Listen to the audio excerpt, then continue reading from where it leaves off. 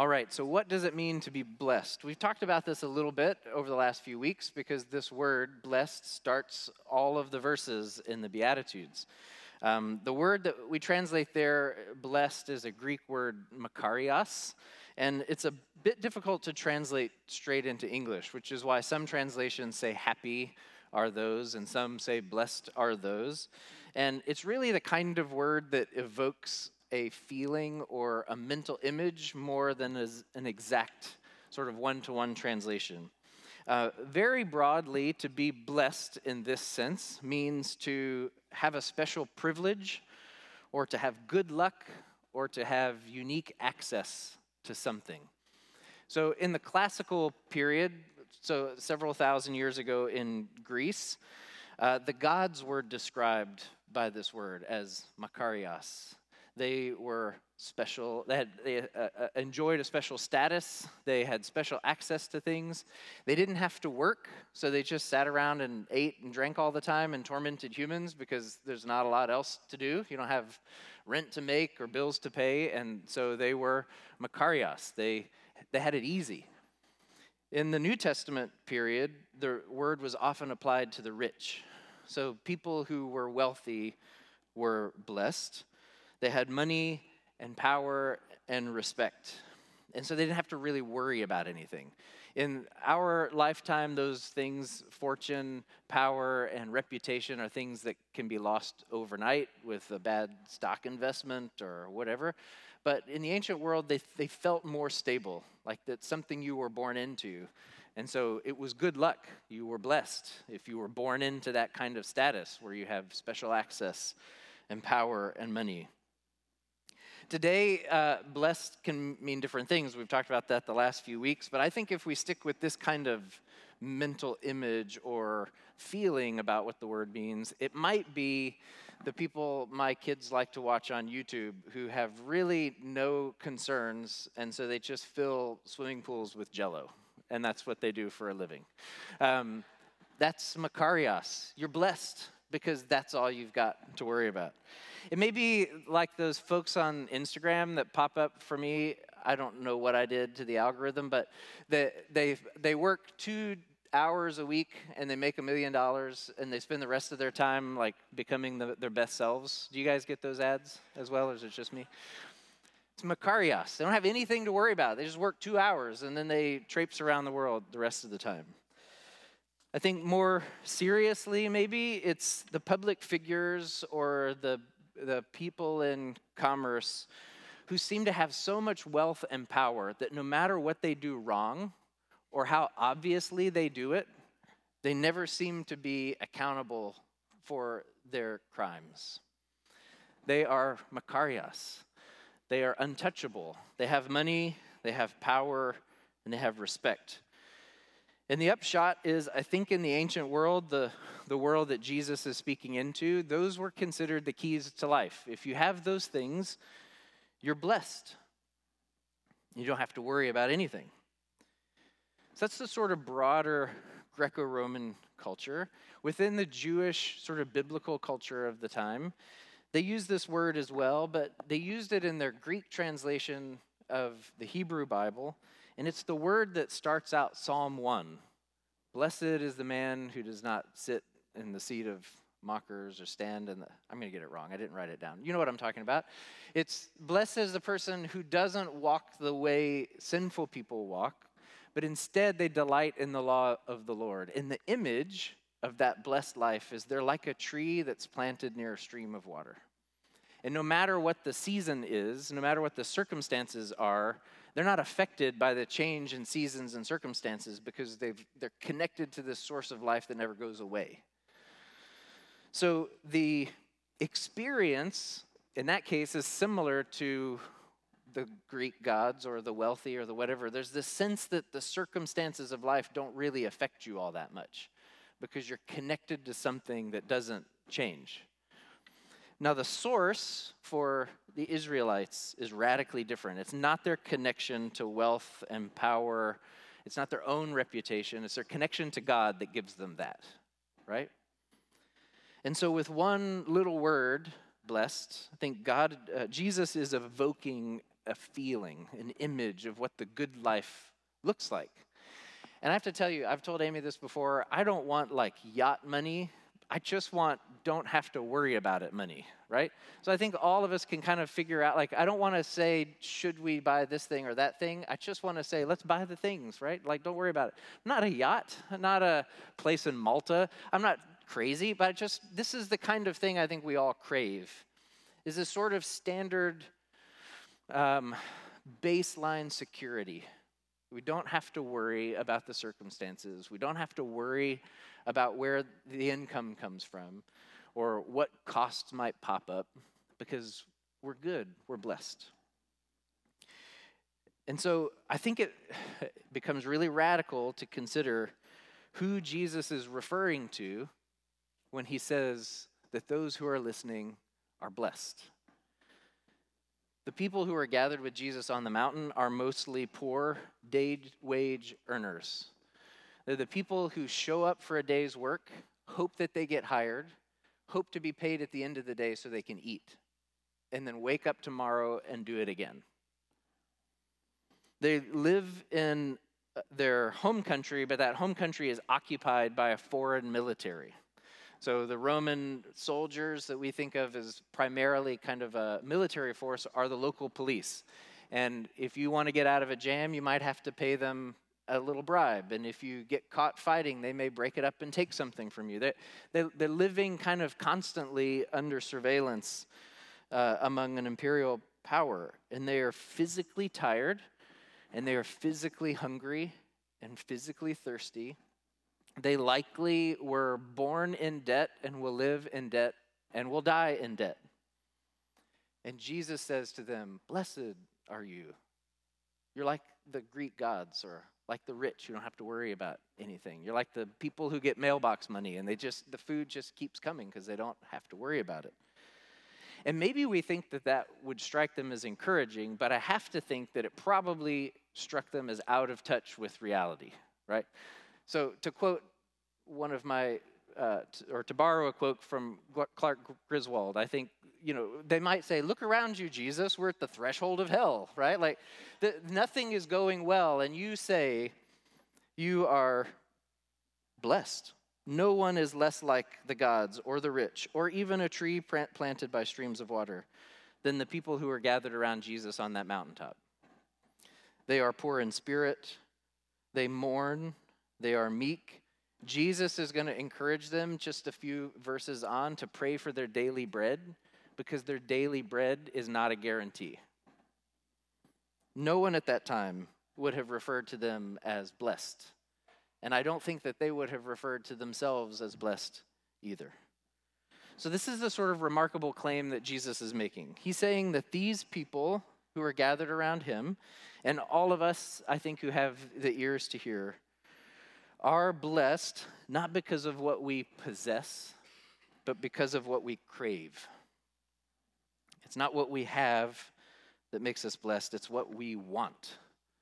And so what is it that they want? It takes us to number 2. What does it mean to hunger and thirst for righteousness?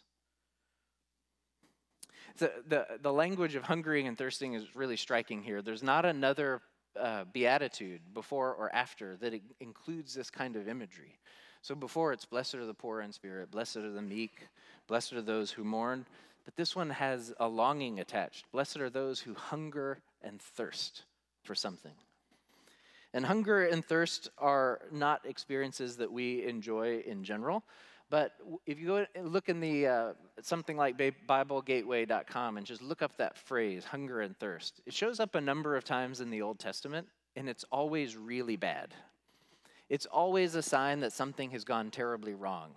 The enemies have destroyed the city, and now we're going to hunger and thirst in the desert. God has lifted his protection, and now we're going to hunger and thirst. Our people are wandering in the wilderness, and they're hungry and thirsty. It's always a negative thing.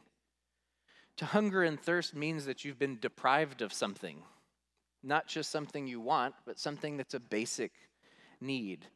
And so I think in this passage, when Jesus refers to those who hunger and thirst for righteousness, he's talking primarily about those who have been deprived of justice. He's talking about people for whom the most basic needs for survival have been withheld from them. So how do we get there? How can I say it says hunger and thirst for righteousness, but then say that it means they've been deprived of justice? Well, we need to look at the word that's used here, righteousness, a little bit. This is an important word for Matthew. It actually happens, he uses the word 7 times in the Gospel of Matthew, and 6 of them are on the Sermon on the Mount. So this word righteousness means something important to him. And it does mean something in general, like being in right standing with God. It means, again, to kind of use a mental image, it means that you're walking along God's path. You're sort of walking in the way that God walks. It's a journey and you're on the right one. So if you think of Israel as a nomadic people in the Old Testament, they knew what it was like to go through dangerous territory, and you wanted to stick to paths that were straight and clear and easy to navigate. And walking in righteousness means sort of that. It means kind of going in the way that you know God has prepared. But the word righteousness has 2 dimensions, and we usually, or very often, reduce it to a single dimension, which is a sort of vertical dimension. This vertical dimension is our individual rightness with God directly. This idea that I and my behavior am doing what's required of me, and so I, as an individual, am right in my relationship with God. We often, in the kind of circles that we keep in the Protestant evangelical tradition we're in, we talk about righteousness as something that God gives us in Christ, that we kind of put on Christ's righteousness, and not that we deserve it, but it's a gift by grace through faith. And either of those ways of talking about it are very individualistic. I am righteous if my relationship with God is in good standing. And for some of us, if you grew up like I did, some of us, this may turn into something like a manic fixation on your own behavior. It may feel like to hunger and thirst for righteousness means to root out all the tiny little behaviors in yourself that feel like there's something God doesn't like or God doesn't want. I think in psychology they call it moral scrupulosity, this idea that when you leave a conversation, immediately say, I shouldn't have said that, and I shouldn't have said this, and I shouldn't have said this. Or you think something about somebody, and you shouldn't have had that thought, and now you feel guilty for days. This kind of preoccupation with yourself doing the right thing. And these kinds of things these preoccupations are usually very internal. It's about what I thought or how I felt or what my motives were. And they're often sort of religious in nature. So they're actions that you do in order to kind of stay right with God. And the Israelites had their version of this. Am I praying the right number of times per day? And when I do, am I saying the right words? Am I tithing the right amounts of the right things at the right times? Do I observe all the festivals and the celebrations? And do I do it in the right way? For us, it may be a similar list. Am I doing my quiet time often enough? Oh, I skipped a day. Dang it. Maybe God's going to be mad at me. Or maybe this thing that I was hoping God would do isn't going to work out because I broke the relationship. Am I giving enough time or money or whatever? Am I attending church enough? And do I have the right thoughts and motives? Am I driving in the right direction? God sees my heart. I think I'm doing right, but maybe I'm not doing right. God should examine me. And this is definitely an aspect of the word of righteousness. It's being sort of walking straight, walking on the right path. But a lot of these kinds of fixations are the result of guilt and fear and even can be coercion, trying to get God to do things because you've done all the right things, right? And that's just sort of one dimension of what it means, what righteousness means. It's the vertical dimension. But righteousness also has a horizontal dimension. This comes out in the fact that in Greek, the word that we have translated here, righteousness, can also be translated as justice. And that's hard for us. It's not a weird quirk of Greek. It's a weird quirk of English that we can't do it both ways. Spanish can do this. French can do this. Other languages can do this. But in English, we just make real firm distinctions between my personal individual behavior and my engagement in the social world with other people that may be just or unjust. But the Bible holds these dimensions together, the vertical and the horizontal. So Jesus will say in the Sermon on the Mount in a little bit. Be careful not to practice your righteousness in front of others to be seen by them. And what's the example that he gives of practicing righteousness? He says, so when you give to the needy, do it this way. So giving to someone in need is an act of righteousness every bit as much as wondering if I've said the right things and think the right things and feel the right things is an act of righteousness. Proverbs 29:7 says, a righteous man knows the rights of the poor and defends them. A wicked man does not understand such things. So part of being righteous is this horizontal commitment to justice among the people who need it. Which is to say that part of being right with God is being right with other people. And so we have parents, any parents in the house who have maybe more than one child? Not that having one is wrong, but having two is a better illustration of this. My children love me and love each other. They want to spend one time with me. They want to make sure that we have a good relationship. We bond in different ways, etc. But they spend a lot of time fighting with each other, and then they want to hang out just one-on-one because they love me. And I'm like, dude, you were just real mean to your sister. Like, yeah, let's play catch, but you got to fix that. As if your relationship to each other has no bearing on your relationship with me. That's just not how it works. If you want things to be right here, I mean, I love you and there's grace for days, but you got to make it right with your sibling, right? And I think God operates with us in much the same way as he looks at the way we're treating other people, and then we come to him in prayer or in worship, and he's like, hey, this is fine, but you got to go make that right. You were awful to them. You're wanting things for yourself that you're unwilling to give to someone else. What do you want me to do with that? I imagine God being a little bit adversarial with me. If that's not the voice that you have when you think about God, don't let me change what you've got. I'm just saying. Sometimes when he talks to me, he's a little snarky with me. In the Old Testament and the prophets especially, the thing that God accuses his people of doing wrong most often is the way that they participate in injustice and pretend like it doesn't matter for their relationship with him. And so over and over, he says, yeah, you're praying the right number of times. That's fine, but you're cheating at work by leveraging scales so you give dishonest weights. Yeah, you're tithing your income. That's great, but you're protecting your money from people who are in need by hiding it in technicalities. You're observing feasts and festivals, and that's fine, but you lie in court and you show favoritism to get your way, and you generally deprive the poor of justice.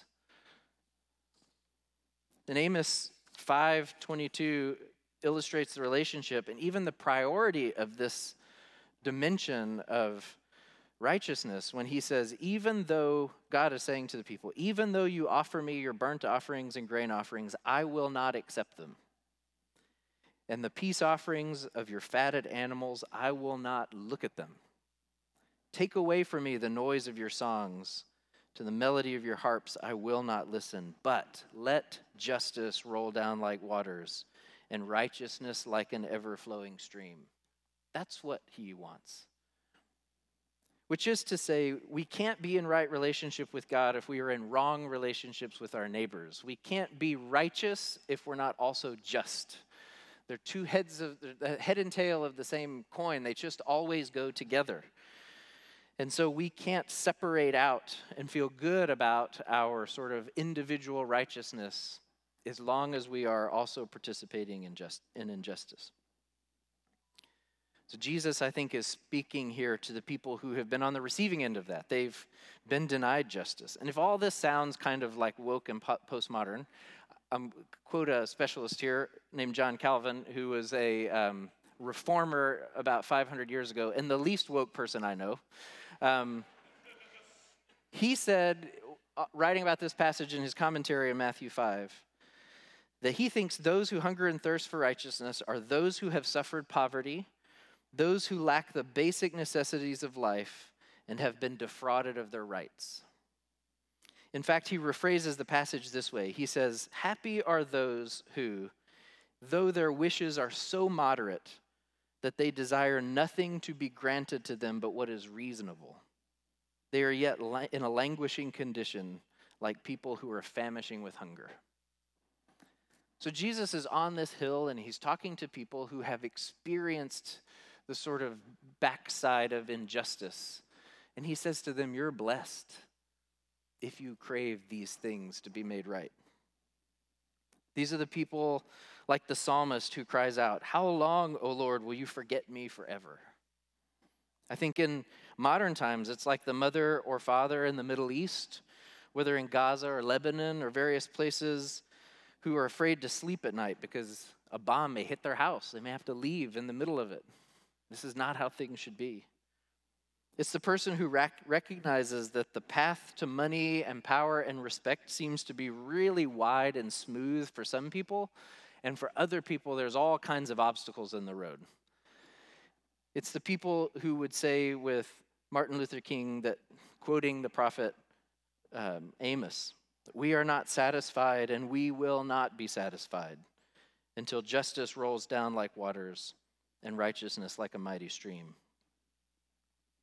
Those who hunger and thirst for righteousness crave living in a world in which righteousness and justice are the rule and not the exception. And I think it's possible to make two mistakes here. One of them is, we've already talked about, is to be only concerned for our sort of personal piety. And piety is not necessarily righteousness. It's just behaviors that we participate in. And if we do that, our appetite for righteousness is too small. I think there's another mistake we can make, and this is the one I'm prone to, just cards on the table, which is I grew up in a tradition that really promoted the sort of moral scrupulosity. God is watching. Jesus. It's kind of like, it was hard to distinguish God and Santa Claus. They both know when you've been naughty or nice. They know when you're sleeping. They know when you're awake. It's all very confusing. But all I knew is that in either case, someone's watching, and I have to be very, very careful all the time about what I think and say and do. And I think that there's a mistake that people in my situation can make is learn that God cares about this other dimension of righteousness as much or more, and then decide that that dimension doesn't matter anymore. That my own personal sort of connection to God, my own personal righteousness or holiness doesn't matter, because what really matters is this sort of social engagement. That's the opposite mistake. If we are only concerned with things like policy and other things, our appetite is too small. And so those who hunger and thirst for righteousness recognize that the world is not as it should be. They crave a world that is made right.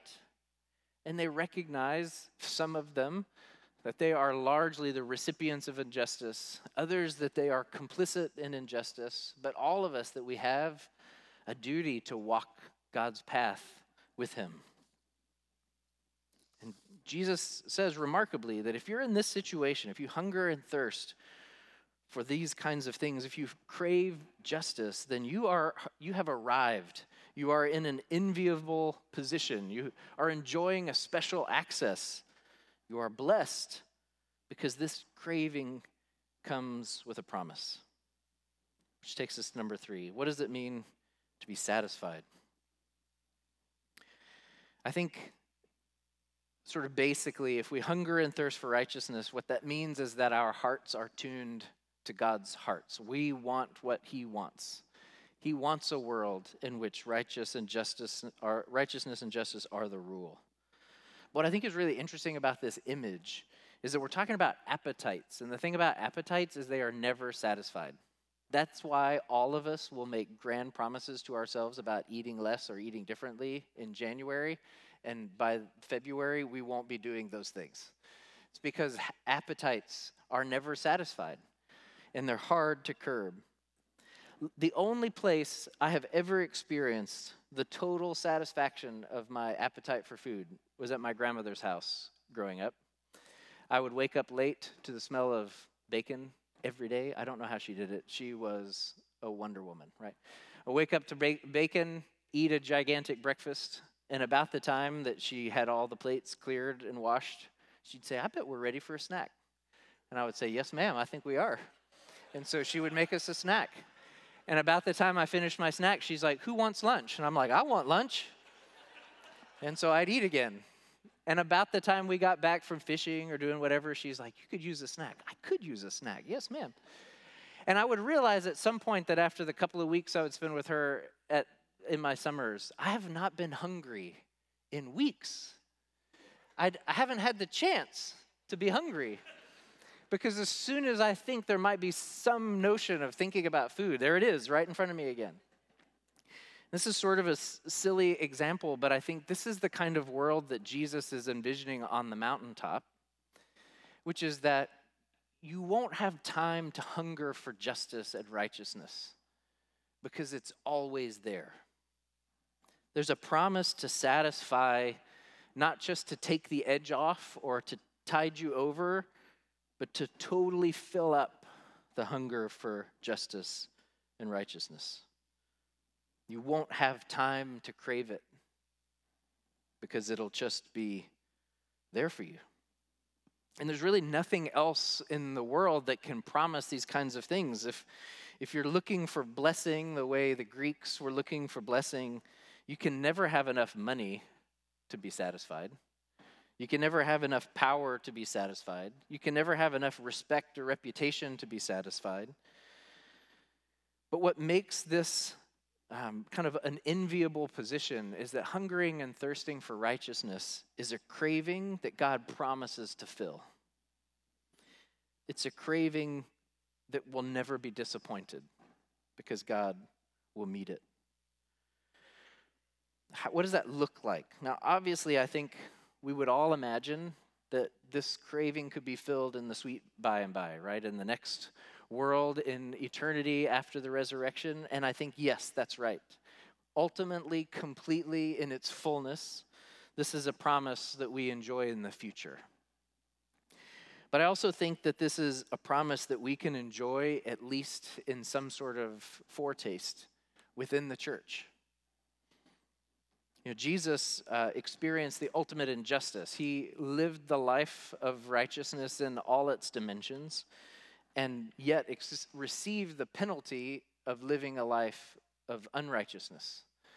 So his good life was met with death. And when he was raised from the dead, he kind of broke the teeth of that constant fight and struggle for injustice. And the Spirit that raised Jesus gives us the power to crave righteousness and justice in a way that we really can't without him. So the rest of this sermon, which I'm trying not to, spoiler alert, it's a very old document, so, you could read it this week. There's sermons coming, but I don't want to ruin it for whoever comes next. I think the rest of this sermon really casts a vision for ethics and for character and for a lifestyle that was to say, if you would just do these things, you can't fix the Roman problem. They're out there, right?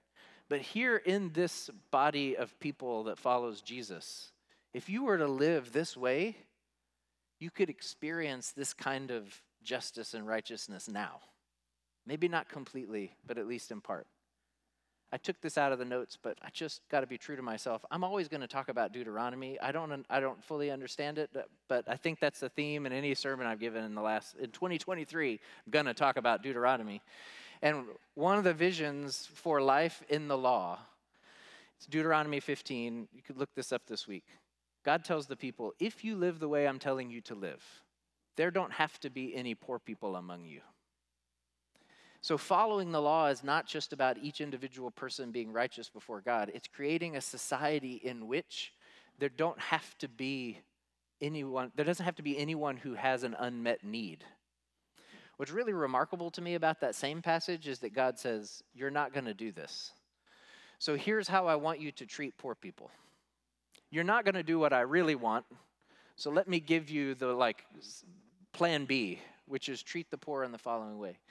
Jesus says in the Sermon on the Mount, I didn't come to abolish the law, but to fulfill it. And so one of the things that means to me, it means a lot of things, but one of the things that it means to me is this vision for a life in which, at least among God's people, there don't have to be any needy people.